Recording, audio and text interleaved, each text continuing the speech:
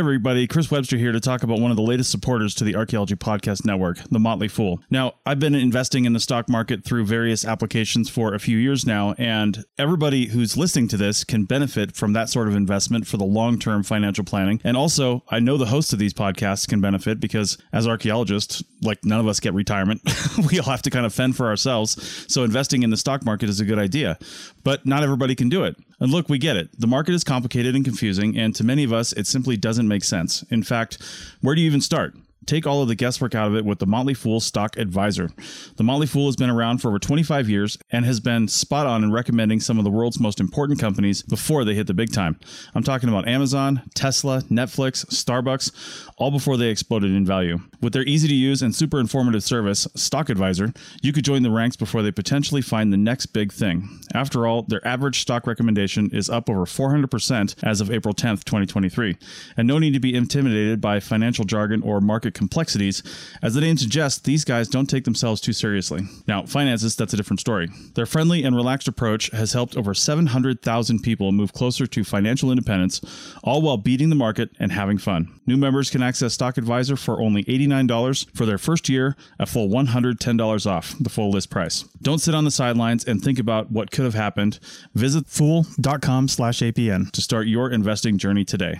That's $110 discount off of $199 per year list price. Membership will renew annually at the then current list price. So again, check the link in the show notes of this episode.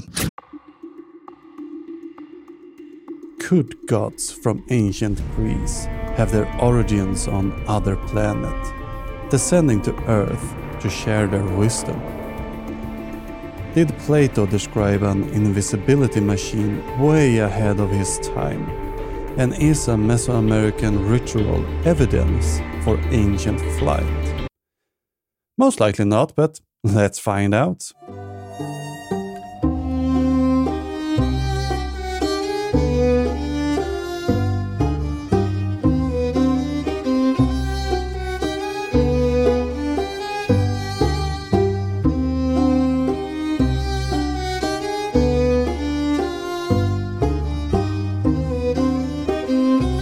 Hi, hello and welcome to Digging Up Ancient Aliens. This is the podcast where we examine strange claims about alternative history and ancient aliens in popular media. Do the claims hold water to an archaeologist, or are there better explanations out there? And this is episode 39.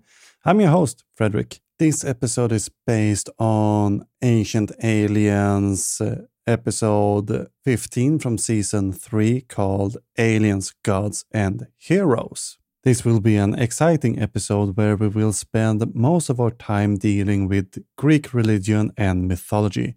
Towards the end, I will talk a little bit about the Danza de los Voladores tradition from Mesoamerica and how shows like Ancient Aliens misuse these stories to promote their agenda. But this is also an exciting episode since it's the first one as part of the Archaeological Podcast Network.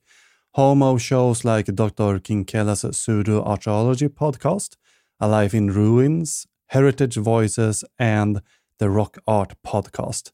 And if you listen through the main feed of the APN, I wish you a little bit extra welcome to this episode. Now, remember, as usual, you can find all the sources, resources, and reading suggestions on our website, diggingupancientaliens.com.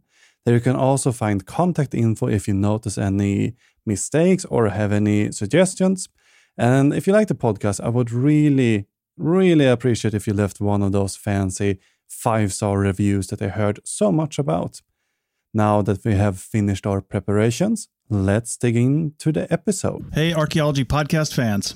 Anyone that's heard me on a show has likely heard me mention coffee 1 or probably 1,000 times. Coffee, however awesome it is, has some downsides and should be consumed in moderation. That's why we partnered with Laird Superfoods. They've got lots of stuff, but their coffee and coffee creamers have been engineered to taste better, provide functional benefits, and don't contain any refined sugars. So, are you ready to feel more energized, focused, and supported? Go to lairdsuperfood.com and add nourishing plant-based foods to fuel you from sunrise to sunset. Use our promo code ARCPODNETFEED at checkout and save 15% on your purchase today. You can also click the link in your show notes.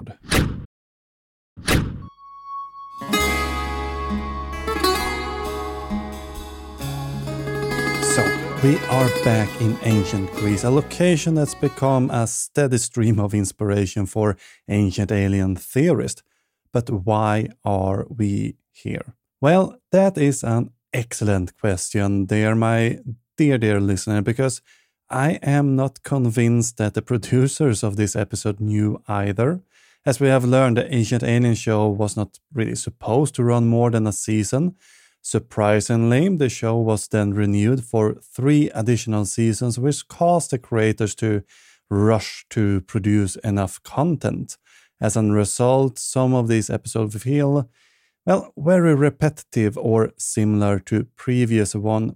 Well, this is one of them. And if you have been listening for a while, we dealt with Greek mythology back in episode 18, for example, together with the Drunk Mythology Gals. I'll try to not repeat myself here, but there might be some overlap.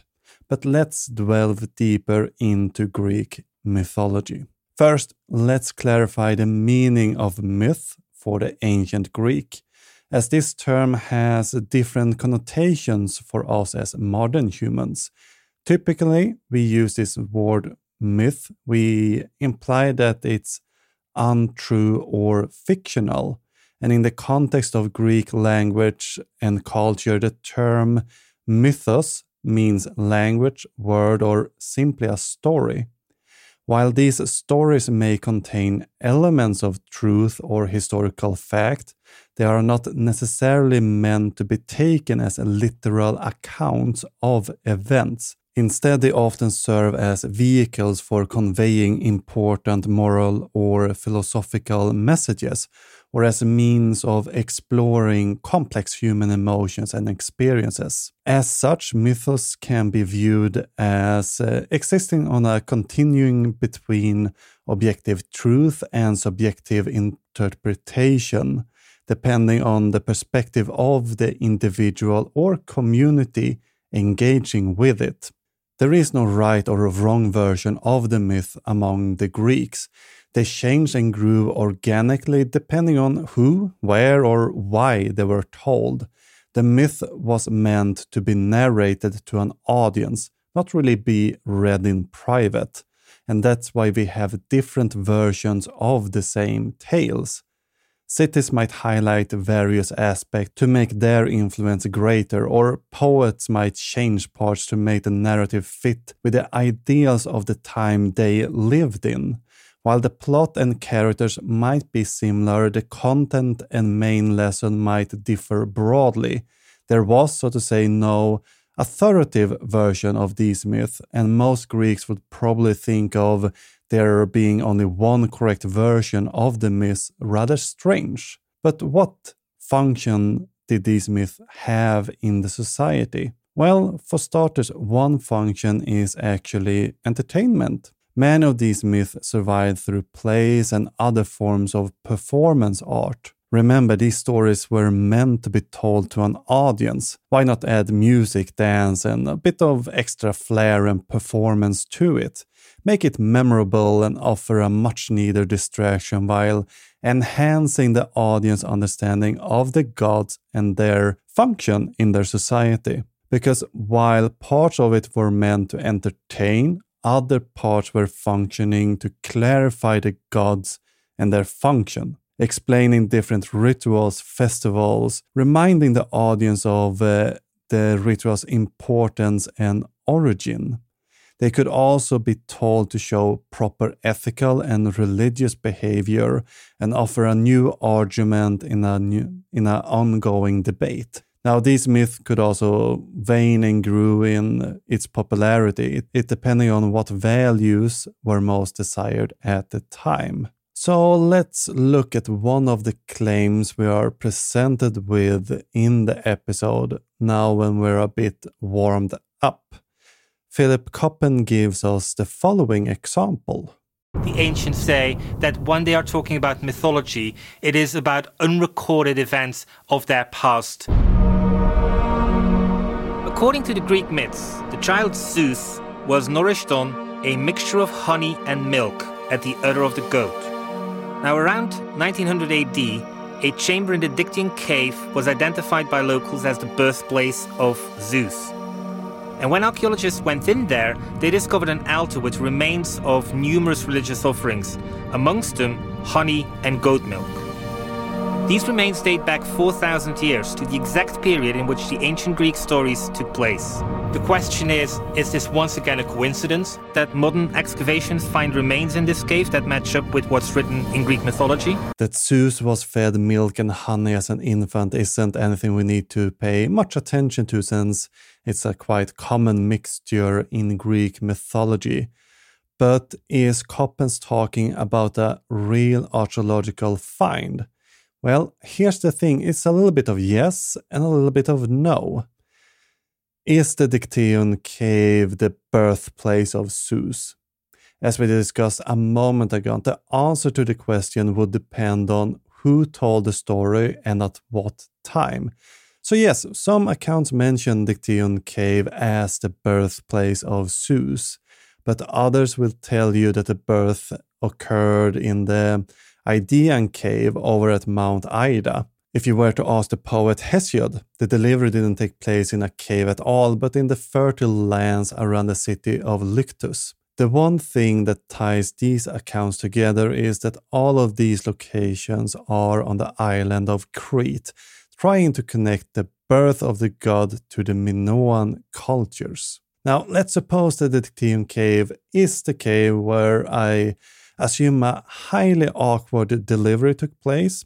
Do we really know where the location of the cave was? And again, we will have different answers depending on who we ask. Most famously, the site is associated with the Psychro cave. If you had asked those living in the village of Palakiastro, the cave is located on the mountain just beside them, called Mount Psephoras. Because that's the thing, the myth could be used to make a specific temple or place of offering more influential. These are just two versions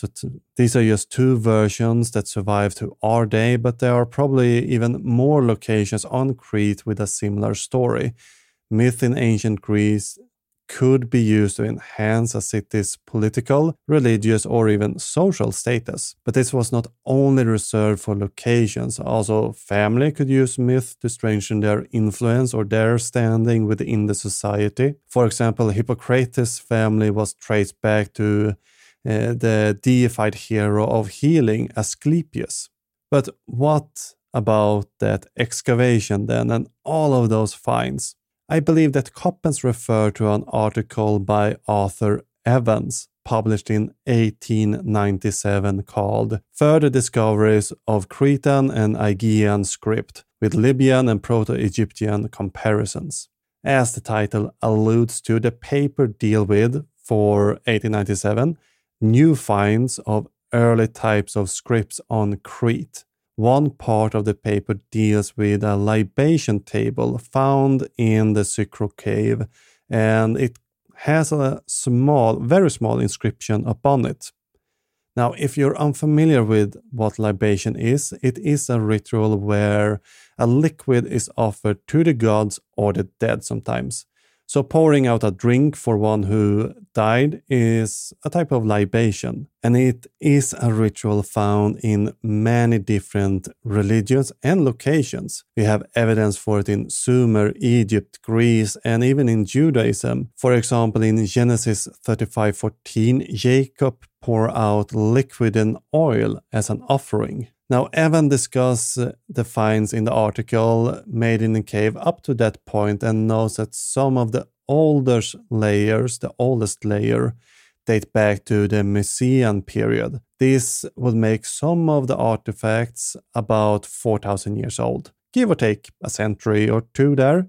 But Evans does not claim that milk and honey have been found within the cave, but he does mention that cups and other vessels for liquids have been found. And that would make sense, since it is a libation table he is discussing. Now, there's 3 spots where cups were supposed to be placed, carved out on the table.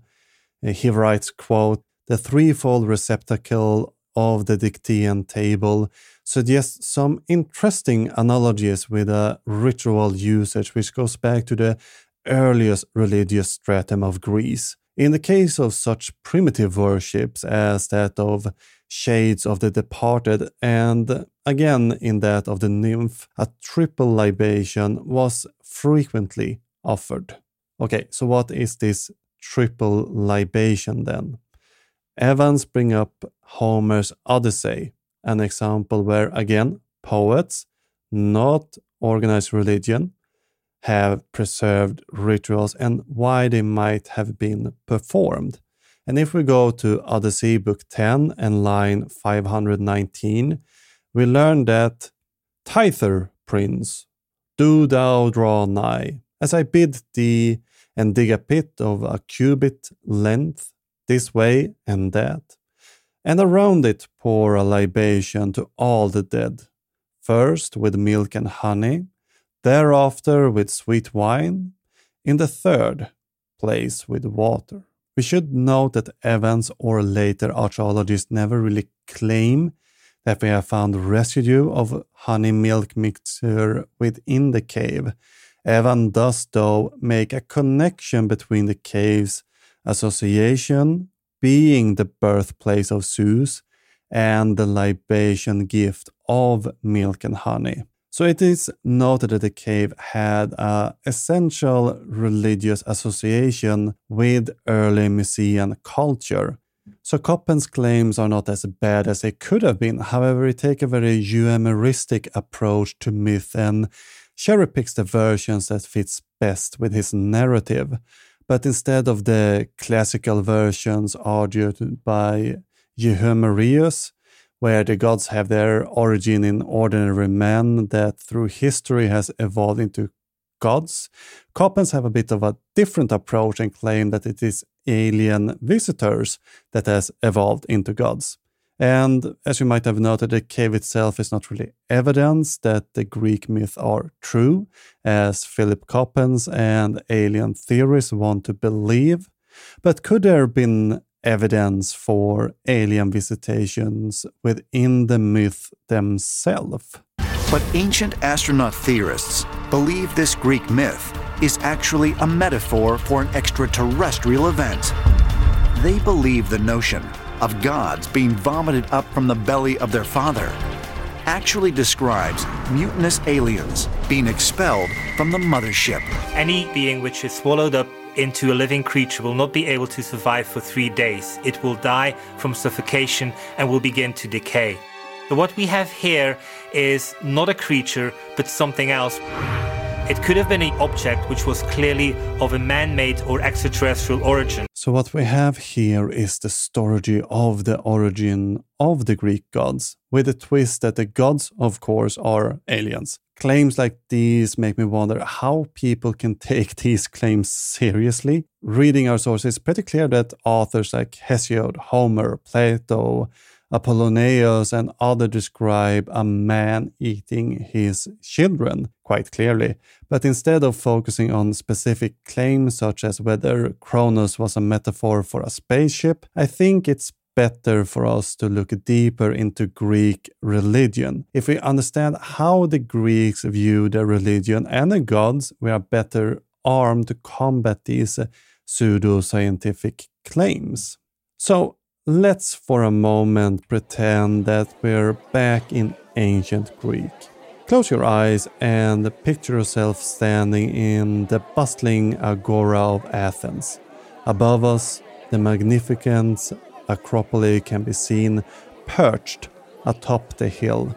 As we feel the scorching sun beating down on us, we would instinctively seek shelter under the cool and shady colonnades that line the perimeter of the agora. Maybe we sit down by one of the many fountains and maybe trying to listen to one of the philosophers' discussions. Now, this is an important place, but not only as a meeting spot and a place to conduct business. No, it's also important from a religious and political perspective. Even when we now stand on holy ground, people would look at us a little bit confused if we were to ask what religion they belong to. Well, that's because the Ancient Greek didn't really have a word for religion. The closest thing we get to something representing religion would be in service to the gods. Now, this didn't mean that everyone was supposed to give up their worldly possessions and live to serve the gods. With service, the idea was more that you behaved with religious correctness and showed proper respect towards the gods. You made reasonable requests and gave the gods their appropriate gift, and participated in communal and family religious activities and festivals.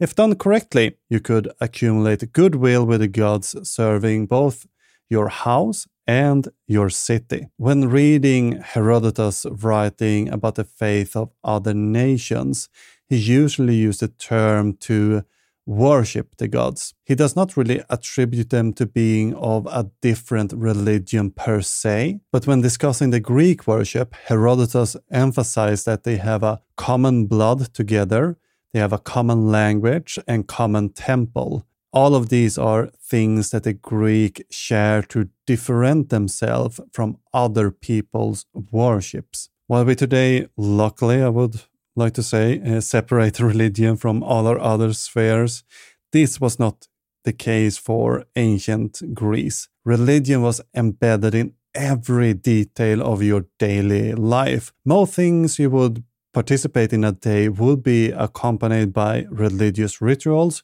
or rules, and these include trade, farming, political processes, or any other part that you would participate in was integrated with religion. Even the concepts like atheist did not even exist until the 5th century BCE, and then the term atheist did refer to a lack of relations to the gods, not a lack of belief in the god. In retrospect, a Greek worshipper would still have more in common with a modern atheist when we look at the religious structure. The Greeks did not adhere to any doctrine or creed. You did not have to avoid pleasures of the world, since there was no sin or redemption, no eternal damnation or fear thereof. There was no hierarchical priesthood that would act as a body of power.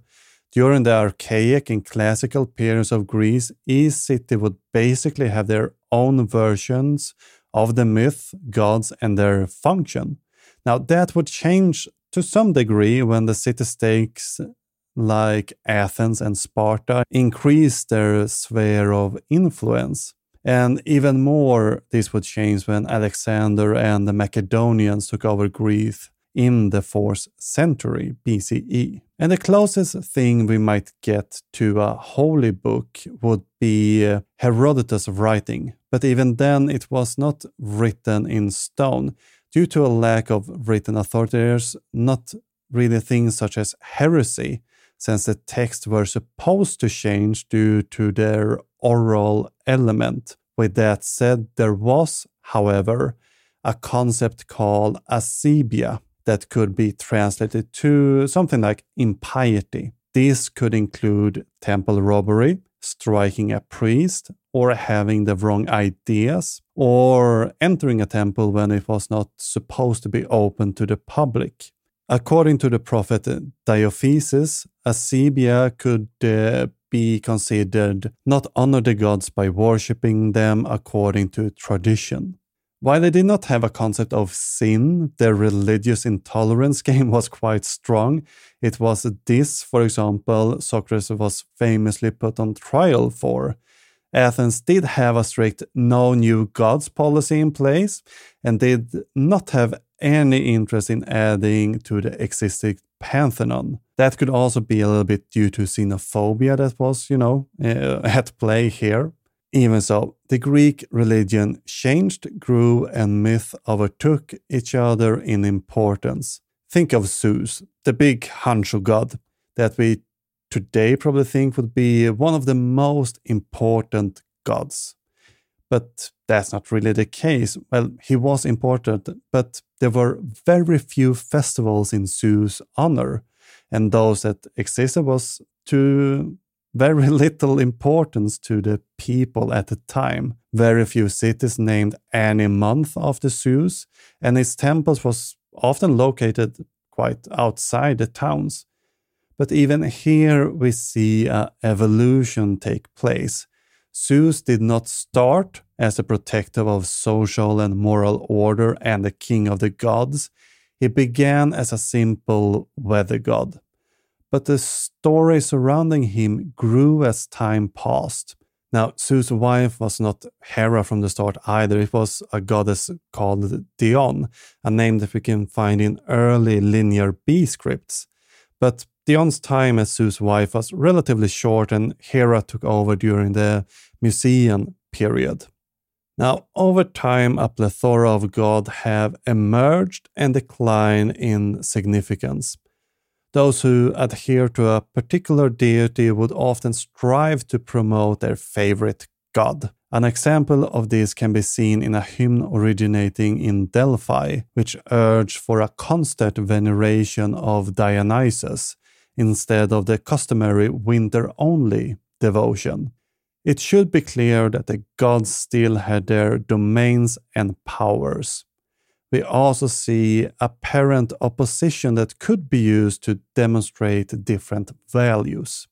Take, for example, cases where Athena would best Poseidon. To the Greeks, this would be an example of where intelligence beat force. We see orderly and disorderly gods.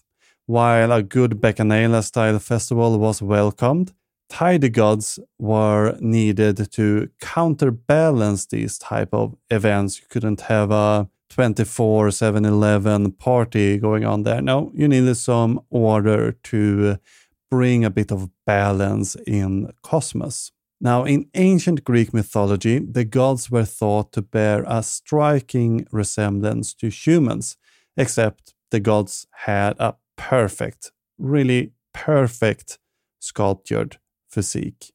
Despite their distinct personalities, they were known to display all those familiar emotions to us mortals, including envy, vindictiveness, self-absorption, timidity, and even brutality. The gods, however, held quite a less than flattering view of us, mere mortal, often dismissing us as insignificant being. Furthermore, they were notorious for engaging in petty squabbles and dispute among themselves. The gods were not really worshipped because their tender love for their creation. Maybe they were worshipped more out of fear, since it could be a lot more dangerous not to honor them properly than to not worshipping them at all. Now, but how do we know what we know about the Greek gods? Well, to some extent is through poets. Homer might have been the one that had the most significant influences. We have a lot of poems and other writing with stories dealing with the gods that were used to demonstrate the gods' origin and purpose of rituals, but we also have philosophers. Plato often discussed the gods in his dialogues and used them as examples. As we covered, the gods were not separate from everyday life, but highly incorporated in every aspect of it. While the written word can tell us what some of the people in the society thought and how they view the gods, we can also use sculptures and pottery to try to understand their position among the everyday humans. Especially pottery can be very helpful in tracing the popularity of different gods and how ordinary people view them. So by looking at surviving vases, we can see, for example, in 560 BCE, that there was a shift in what was popular. Motifs on Theseus and the Minotaur and other ideas from the Attica tradition started to make an entrance in Athens. We also start to see Heracles and other pan-Hellenic myths making an entrance. But then around 480 BCE, those motifs start to shift out. So is there room for aliens in Greek mythology? Well, not really. The alien theorists make their arguments work by selecting one accounts from hundreds of different versions, then claim that this version is the only one and leave out all the other contradicting accounts. They claim that the people who is to this day very renowned for their poetry and literature will be unable to describe an alien craft if they even saw one, which to me sounds quite straight. They would have the vocabulary and the shapes and all of that. They wouldn't need to retell it as Zeus in the sky with his lightning bolts. In the end, aliens are practically incompatible with the ancient Greeks' view of their own religion and their gods. On that bombshell, we will have a short message from our sponsor. But when we return, we will be exploring invisibility machines in Greece. Everybody in your crew identifies as either Big Mac Burger, McNuggets, or McCrispy Sandwich. But you're the Filet-O-Fish Sandwich all day. That crispy fish, that savory tartar sauce, that melty cheese, that pillowy bun. Yeah, you get it. Every time. And if you love the Filet-O-Fish, right now you can catch 2 of the classics you love for just $6. Limited time only. Price and participation may vary. Cannot be combined with any other offer. Single item at regular price. Ba-da-ba-ba-ba. Join us today during the Jeep Celebration event. Right now, get 20% below MSRP for an average of $15,178 under MSRP on the purchase of a 2023 Jeep Grand Cherokee Overland 4xE or Summit 4xE. Not compatible with lease offers or with any other consumer incentive offers. $15,178 average based on 20% below average MSRP from all 2023 Grand Cherokee Overland 4xE and Summit 4xE models in dealer stock. Residency restrictions apply. Take retail delivery from dealer stock by 4/1. Jeep is a registered trademark.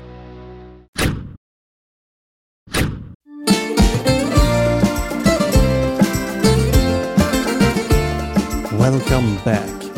We have not gone too far and will remain in Greece for a little bit longer.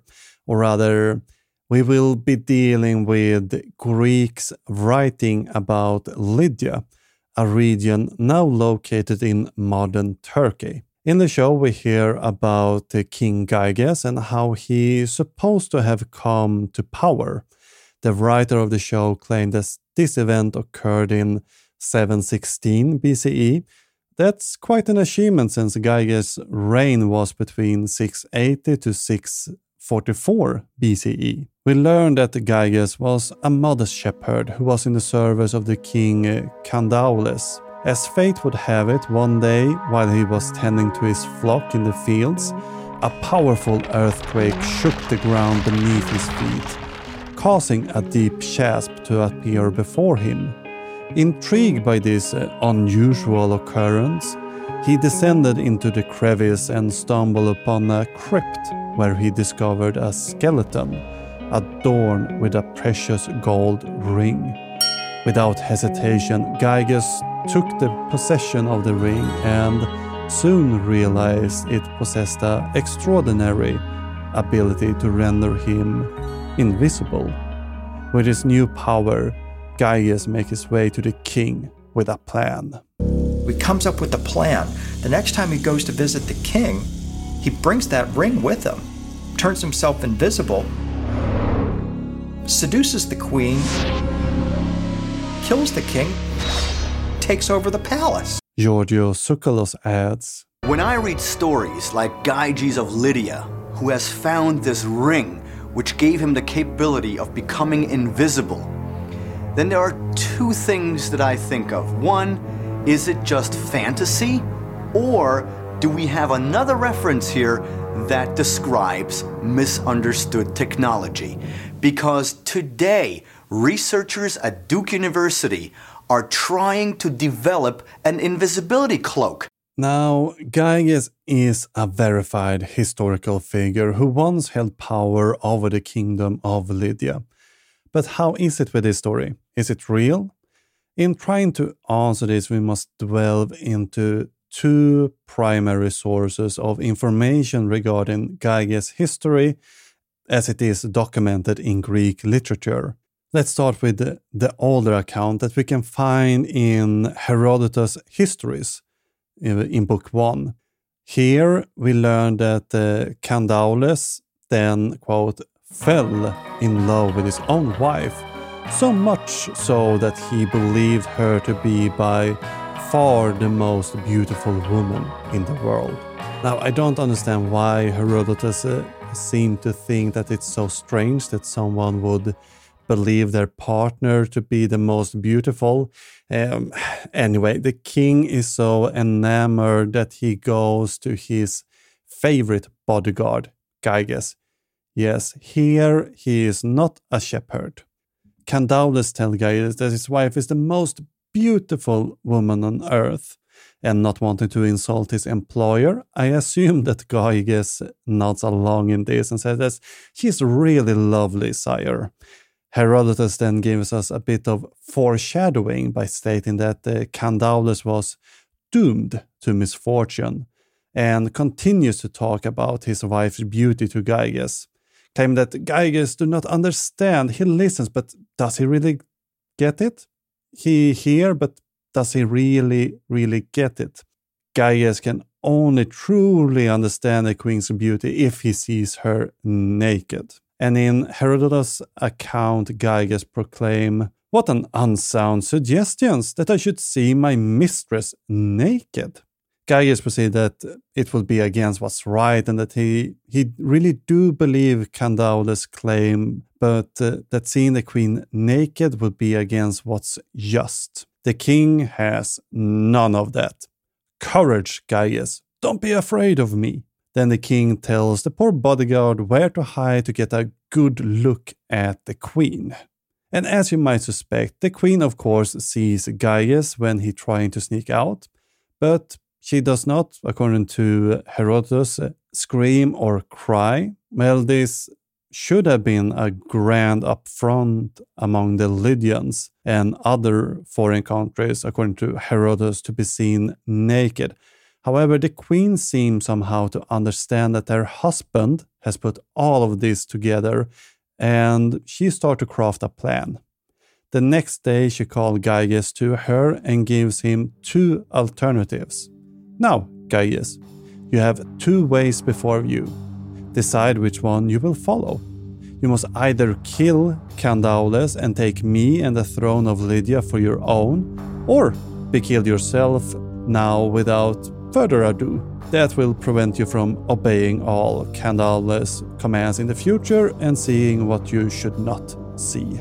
And Gyges opts for the first alternative, so he kills Candaules and takes the throne with the queen. The oracle in Delphi later approved Gyges as king, since the people of Lydia started to revolt and would only follow the new king if he were ordained by the oracle. There's also an earlier account that's attributed to Xanthus, the Lydian, preserved in Nicolaus of Damascus writing during the 1st century BCE, and this one differs a little bit from what we just heard. Here the king does not trust his bodyguard Gyges, who is sent out to just do more and more impossible tasks. During one of these tasks, he sees the queen, falls in love and tries to seduce her. But the queen is uninterested and tells the king to kill Gyges. But a slave finds out and warns this poor bodyguard, who then counterattack, kills the king and takes the kingdom, after again have been ordained by the oracle at Delphi. While this story differs from Herodotus to some extent, we see two things in common. That Gyges starts out as a trusted bodyguard, and that he, with some help, kills the king and takes over the kingdom with the approval of the gods. One of the key differences is that Herodotus tries to go into great length, trying to almost make Gyges into some sort of victim. Reading a bit behind the lines, we can see that he's merely a victim of fate. Herodotus even tells us that the king was destined to fare ill, most likely due to his lack of respect for tradition and what's proper and just behavior. Since the king shows signs of being a tyrant, Gyges has to set things right and by following his fate, what was decided from the start, something that was considered important within Greek society, Gyges could arguably be acting just. It was a justified regicide that he committed. And by having this confirmed by the oracles, the new dynasty could start. But we have a lack of the magic ring. Where does this fancy little ring comes from then? Because it is not mentioned at all in these sources. And the alien theorist accounts comes from not the historic writers, but from the philosophical. The account can be found in Plato's book, The Republic. While the story we heard first appears in The Republic, some crucial details are left out. Of course, for starters, Plato is telling the story as a way to make an argument for what justice is. In the second book of the Republic, Plato has Glaucon set up an example. Quote, "Let us suppose that the just and the unjust has two rings, like that one of Gyges in well-known story, which make them invisible." The main idea Plato wants to discuss in this part is morality and whether acting just has instinct or instrumental values or a combination of them. Basically, do you only behave morally to gain the reputation of being just, or do you behave morally because the act is valuable in itself to you? Socrates claim within the text that acting just has both instinct and instrumental values. Glaucon used the example of the invisibility ring as a metaphor. Both the just and the unjust get the ability of invisibility. Nobody can see you, and you can do whatever you want without consequence. With this ability, the philosopher argues that the just would stop acting appropriately since it basically wouldn't matter. If moral and immoral acts was viewed both as moral, why would anyone act morally? So this is our question, and it's why Plato most likely made this story of Gyges rings up. We see elements and themes that Plato tend to use in other places. The reason why Gyges turned into a shepherd is to make it clear that the regicide, in this case, is an immoral act. Later in the Republic, it becomes clear that different classes meeting as equals will always lead to destruction of the ideal regime. Even the cavern sounds much like Plato's cave analogy in that book, where the cave represents a city, and the ring could be viewed as the power of rhetoric. It could be argued that by obtaining the ring, Gyges got the power of the poets and philosophers, the power that with words change your appearance. With good rhetoric, you can make an unjust action appear in the eyes of the people to be a just action. Herodotus depicted a character following the faith to uphold tradition, while Plato is trying to create a villain to fulfill his role in his thought experiment. Why Plato went with Gyges was probably due to him being a character that people kinda knew about. We have fragments, for example, of a play. The author of it is not entirely known. I see speculation that it could be Phinricius or Ion of Chios that could be the author behind it. Plato added the "as we all know" to just make it a little bit more believable, just as many poets started their story about the gods by thanking the muses for the revelation they were going to tell. So what account is correct then? We have now dealt with 3 versions, and it's a fair question. I think due to the elements Plato included in his rendition that we can just dismiss it as a philosophical thought experiment. A bit of too many things line up with other things Plato discussed in the Republic for it to be an accurate account of what happened. Now, Herodotus' version is the oldest that we have preserved, but it contains several plot holes and loose ends. I get a feeling that Herodotus was using parts that he heard from Xanthus and then added a few things to highlight the values he deemed essential in Greek society. And Xanthus' version sure is not the original source we get it in, but it's the most direct and straightforward. Now, we can't currently say without further evidence which of these two are the true account. Well, what do you think? What version sounds most reasonable to you, and why is that? Let me know.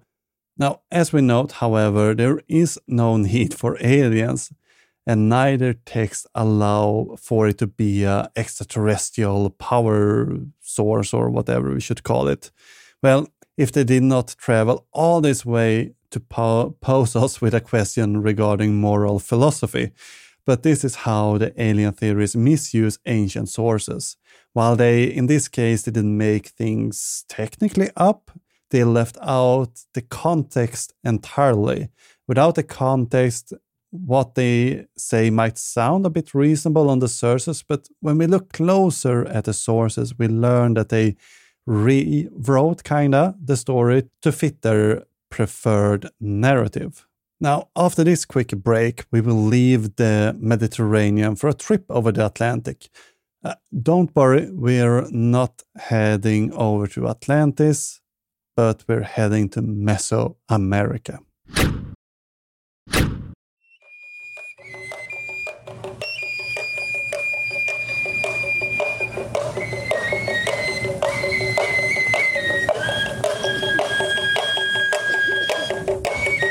Welcome back. Now we're moving on from classical Greece and exploring something new on the show today. Our destination is Mesoamerica, where we will investigate the Danza de los Voladores, also known as the Ceremony of the Flyers. And this ritual has managed to survive for over 10 centuries against all odds. It's still performed today by various indigenous groups in Mexico, including Totonaux, Nahua, Atomi, and Haustec. We also see this performance among the Maya in Guatemala and Pipil in Nicaragua. The ceremony has various forms depending on who and when it's performed. However, in Ancient Aliens, they incorrectly claim that there's only one authoritative version of the ritual. The truth is that there are, as we will learn, multiple versions of it. The most known version of the performance can be witnessed today in, Veracruz or Hidalgo, that area of Mexico, and the ceremony usually consists of 5 people. And a pole is raised on a square during this ceremony, usually near the local church. The pole's height varies, but is rarely over 30 meters. At the top of the pole is a square wooden platform and a rotating cylinder called tecomate. The ceremony leader stands on top of the tecomate, equipped with a flute known as tapitzali and a drum called huahuetel in Nahuatl. And the leader plays these instruments simultaneously while performing on top of the tecomate. Now, the leader is not secured by ropes, but the flyers are tied to the platforms with rope tied to their belts. The flyers go down headfirst with their arms outstretched, kind of like birds flapping in the wind, and they twirl around the pole. So close to the ground, they then somersault and land up on their feet. And there are multiple versions, as I mentioned, of the dance, including some that's modified to align a little bit with Christian beliefs and rituals. The dance can be organized into various sonnets and is performed to somewhat adhere to a Catholic storyline, but from a Nahuatl perspective. But what is the ancient alien claim about this ceremony? Let's tune in and hear. The Totonic people who practice this ceremony today claim it is a dance that was invented 500 years ago as a plea to the gods to end a severe drought. But could this ancient ritual have different, perhaps otherworldly origins. The legend that the narrator refers to seems to originate in Coatzintla and is supposed to take place around 450 years ago, give or take. But they're leaving out some key elements, such as the people were supposed to cut down the tallest and strongest tree that would become a symbol for the tree of life. And performing on top of the tree would increase the chance of the sun god to hear the prayers and be filled with so much joy and fervor that he would restore the luscious vegetation from the drought. But then you have other versions, for example in Cauquila. The story is set in ancient times long ago. There the flyers prepare for a ceremony to again remove the drought. But when they perform it, they just fly away and then return 12 days later in the spiritual form of rain. But this almost seems to backfire since the rain is just too much and too heavy. In fact, it does not stop for 8 days. And when the villager asked what happened to their elders, they are being told that these flyers had flown away and transformed into different rain gods. And we can find a documented variation of this ritual going back to 1528 when Fernández de Oviedo witnessed one version celebrated during the Cauca harvest by the Pipil or Nawa people. It was a little bit different compared to what we see celebrated today by the Totonacs. So the Pipil celebrated with a 70-meter pole that had on top of it an image of the Cauca god.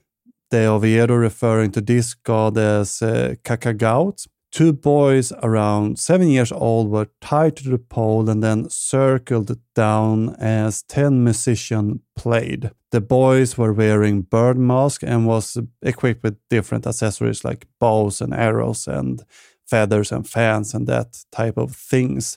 And this version could be interpreted as a representation of the ascent of the cacao deity made up from the underworld up to the heavens.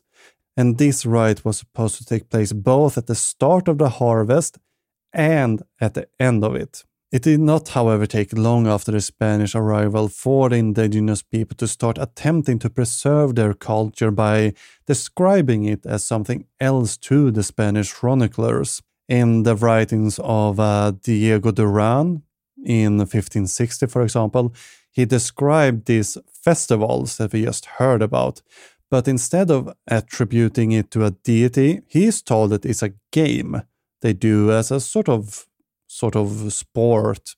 And the Chronicle is even putting this in the section of his book where he deals with the amusements and the sports of the people he met in central Mexico. And an exciting part of Diego Duran's narrative is that he describes the flyers as being dressed as both birds and monkeys. And this rite can also be found among the Quiche Mayans in Guatemala, but then the dancers are dressed as monkeys. Fortunately, we have access to more than just written accounts from Spanish Chronicle regarding understanding the Voladores ritual. Indigenous people of Central America have also depicted elements of the ceremonies in codices from the colonial period, but such as Porfirio Diaz Codex and Fernández Leal Codex. And these beautiful drawings attest to the ritual's importance and can give us some insight how the people of that era viewed them. But what is the origin and meaning of the Voladores ceremony according to the ancient astronaut theories? According to ancient astronaut theorists, the Voladores ritual is a reenactment of a close encounter with alien visitors in the distant past. They believe extraterrestrials descended upon the flat mountaintops of the Pampa region in Peru around 500 AD, dropping from their aircraft and gliding down to Earth in spiraling circles. The Voladores ritual was very technological, as in, these beings descending from the sky in the circle, signifying arrival of the gods. Where does that flying or descending gods motif originate? Our ancestors saw something, because why would you hurl yourself from a 100-foot pole out of nothing to imitate a bird? Birds are not that important.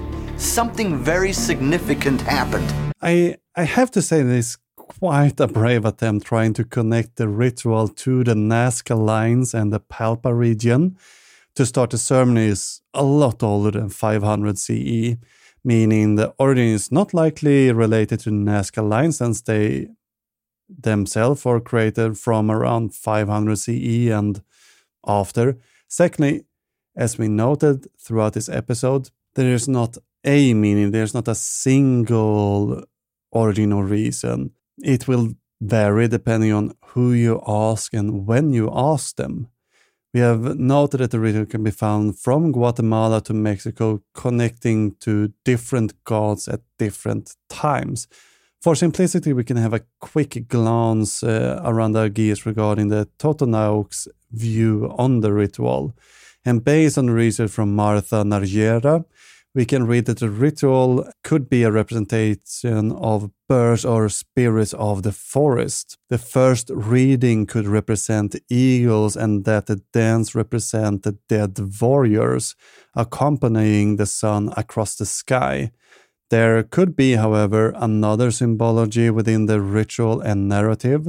Luisa Vianney is making a good case that the dance performed, for example, in El Tajin, symbolize hurricanes and weathers, context we see within the myth. And bird is a lot more important in Mesoamerican religion that he seems to be aware of, scarily calling himself an expert on the topic.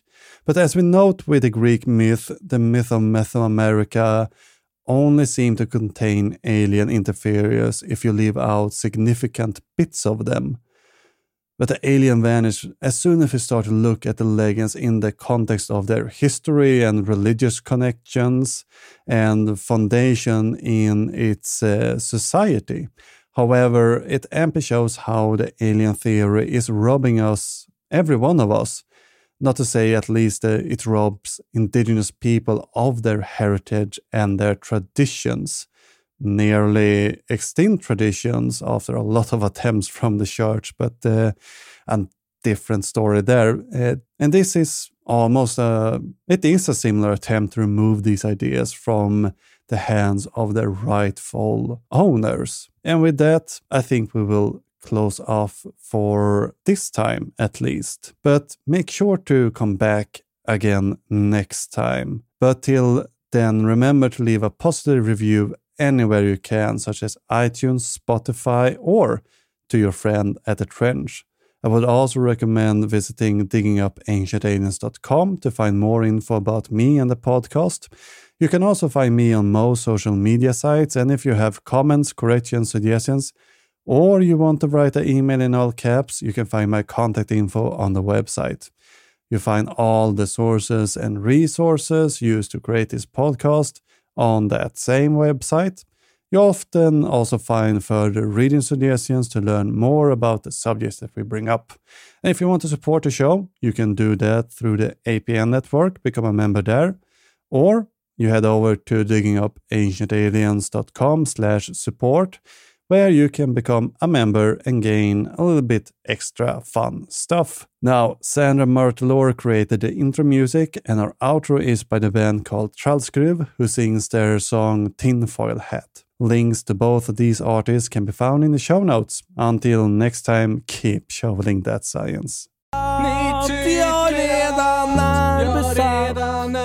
Men jag skyddar mig för jag har foliehatt. Och så säger ni det är en galen fantasi att engelsman manipulerar oss med telepati. Ni tycker att jag redan är besatt, men jag skyddar mig för